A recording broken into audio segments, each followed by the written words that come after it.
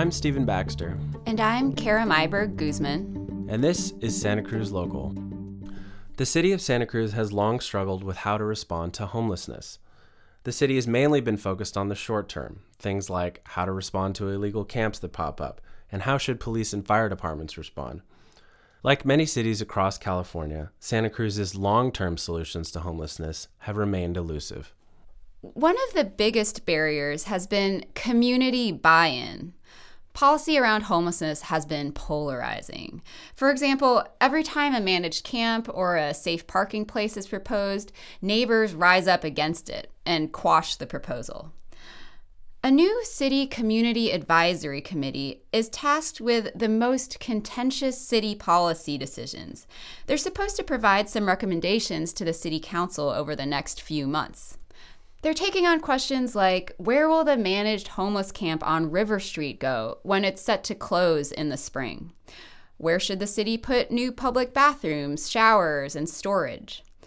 And then the biggest challenge, where to put potential new managed campgrounds. Okay, Stephen, we went to Tuesday night's Community Advisory Committee meeting at the Loudoun Nelson Community Center. What was your takeaway? Well, a committee formed in June. It's made up of 12 people. It includes people like former Mayor Don Lane, homeless advocates, people who are homeless, and other community members. Right now, the committee's focused on short-term solutions, and specifically 3 things. 1, public health. 2, transitional campgrounds. And 3, public outreach. Those are the 3 subcommittees they formed. For context, the city spends about $17 million on homeless-related issues annually. About $15 million of that is for police services. Don't think that solving the homeless crisis would save that money, though. City staffers said that money would be spent on police services anyway, just responding to different calls. That $17 million is about 1/6 of the city's general fund. There are a significant amount of city funds that are going towards homelessness response. Some of that is very reactive. Very little of it is proactive. Very little of it is preventative. That's Susie O'Hara. She's the assistant to the city manager. She's also the staff member in charge of the committee. This committee should be figuring out how to make that shift, right? And then on the flip side of that, there are revenue sources and new revenue sources that are being contemplated. There has been no time that the state has wagged millions of dollars around homelessness in front of cities and counties. I mean, this is new money that we have not experienced in, several decades or at all. What she's talking about is more than $1 billion in state money available this year for cities and counties to deal with homelessness. Santa Cruz needs to have solid plans to tap into that money. Right. So while this committee is working on the city's response to homelessness, the county is doing similar work. The county recently hired Focus Strategies. They're a homelessness consulting group based near Los Angeles. They've been studying the county's homelessness response system and trying to figure out how it can improve. In August, they released their initial baseline report, and by April, they're supposed to come up with a coordinated, systematic plan for how the county responds to homelessness. So, Stephen, let's talk about that initial report from August. What did Focus Strategies find? For me, the report was illuminating because it talked about the successes and shortcomings in our homeless policy over the last few years. Let's start with the numbers. Many of you are aware there's a one-day homeless count in the county, and it's conducted every 2 years. In the last 4 years, our homeless population has increased by about 10%. We now have about 2,100 homeless people in the county. Our homeless problem is growing in the county, but in nearby counties, it's growing faster. San Francisco, it went up 17% in that same time. Santa Clara County went up 31%. The community is doing some things well, like providing beds and winter shelters. Also, programs like 180-2020 have permanently housed several hundred people who were chronically homeless. Many of them are veterans, and there's federal funding available to them.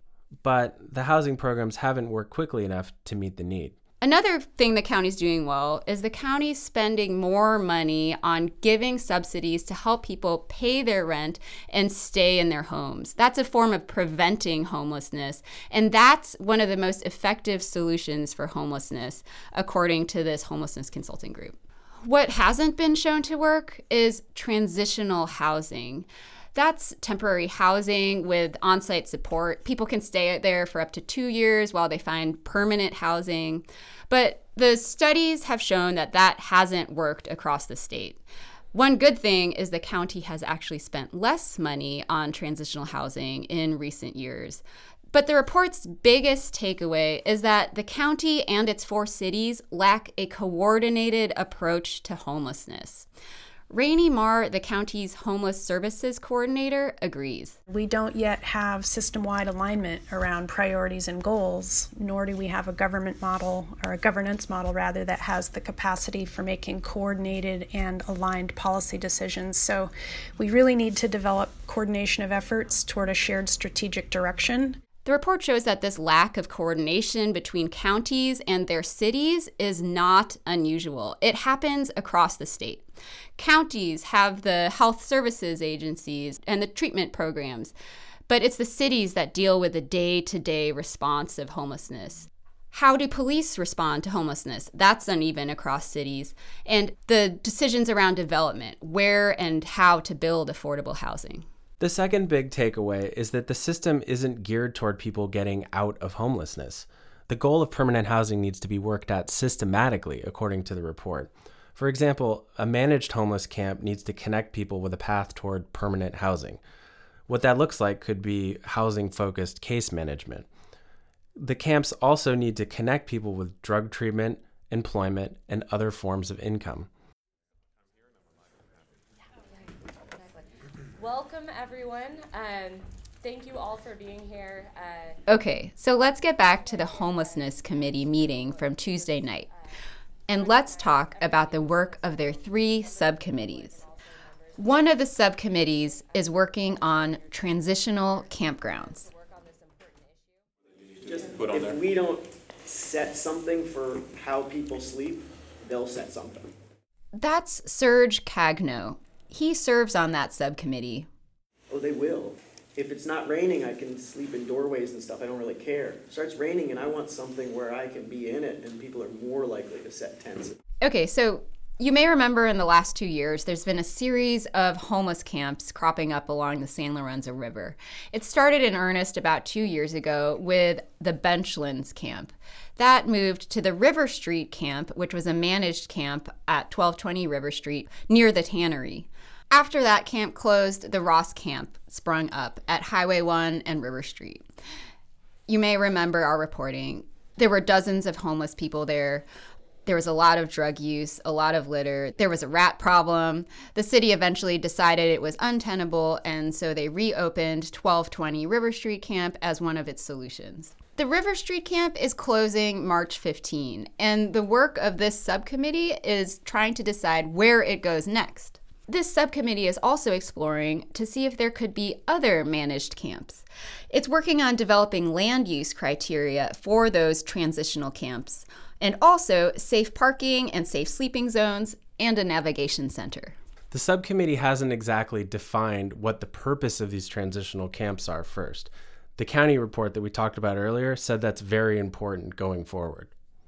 And when I say purpose, I mean the subcommittee needs to define what people in the camp should get out of it. In other words, are they trying to get them toward permanent housing or treatment or something else? A second subcommittee is working on public outreach.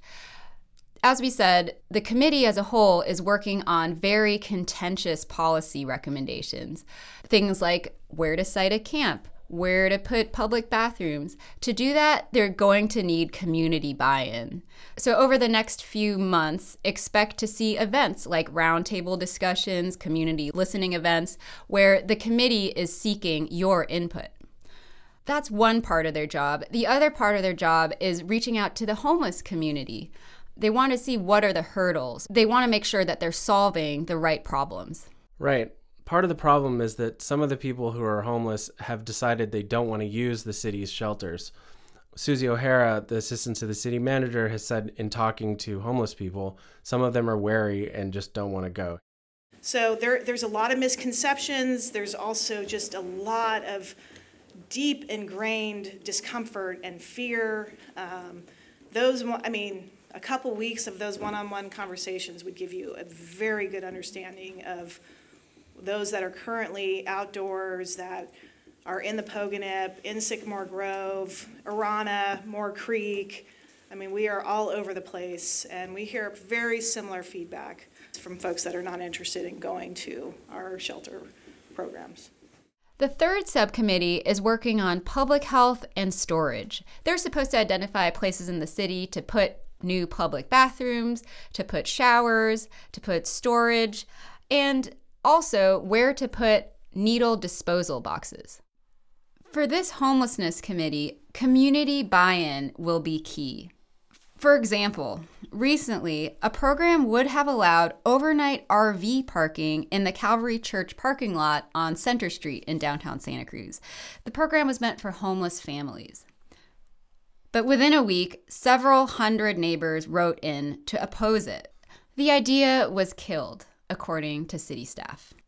Here's Linda Weaver. She's one of 4 residents who spoke at Tuesday's meeting. The larger community buy-in.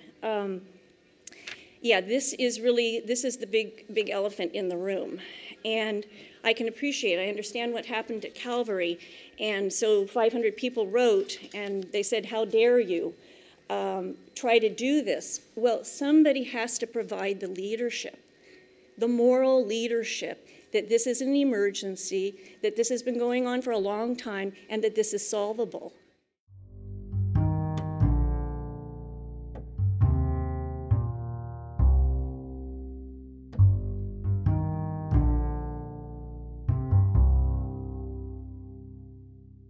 Here's what else you need to know. If you remember from a previous episode, the City of Santa Cruz received a notice that it's in violation of the Voting Rights Act. The notice alleges that the City Council didn't have enough Latino representation. The city faces a lawsuit if it doesn't switch to district elections. This is happening all over the state. This week, City Attorney Tony Condati said that the plaintiff in the lawsuit, Travis Roderick, is not actually registered to vote in Santa Cruz. Therefore, legally, Roderick is not eligible to bring a case against the city. So, the city is choosing to ignore the threat of lawsuit for the time being. Here's what Condati said. Although we have been in communication with his attorney, who has indicated that he's in the process of clarifying Mr. Roderick's voter registration status, meaning that he may become a registered voter in the city of Santa Cruz, in which case he would have standing. And so it may just delay the inevitable, but he would have to deliver a new notice of intent, and we would respond within 45 days thereafter. You may remember that Roderick was the same plaintiff who brought the suit against Santa Cruz City Schools. Santa Cruz City Schools is going toward district elections. Lastly, many of you wrote to us this week in response to our last episode on the tabling of the censure vote. You asked us why council members Chris Crone and Drew Glover were able to vote on the tabling of their own censure. Isn't that a clear conflict of interest? We asked City Attorney Tony Condati your question on Tuesday morning. He said, conflict of interest has a strict definition. It's only when money is involved. A council member is generally required to recuse themselves when they have a financial interest in the outcome of a decision. A motion to censure is essentially an expression of the council's collective disapproval of some conduct in it, and it certainly did not involve a financial interest that would have required a recusal under our standard conflict of interest regulations. You may remember back in 2016, Councilmember Micah Posner also was able to vote on his own censure. He had an unpermitted backyard rental unit, and the city was making policy on those rental units. The city attorney's office decided that Posner did not have a financial conflict of interest. That's because censures essentially don't do anything besides a formal reprimand. So he could have still had that unpermitted backyard rental unit. He still could have served on the city council.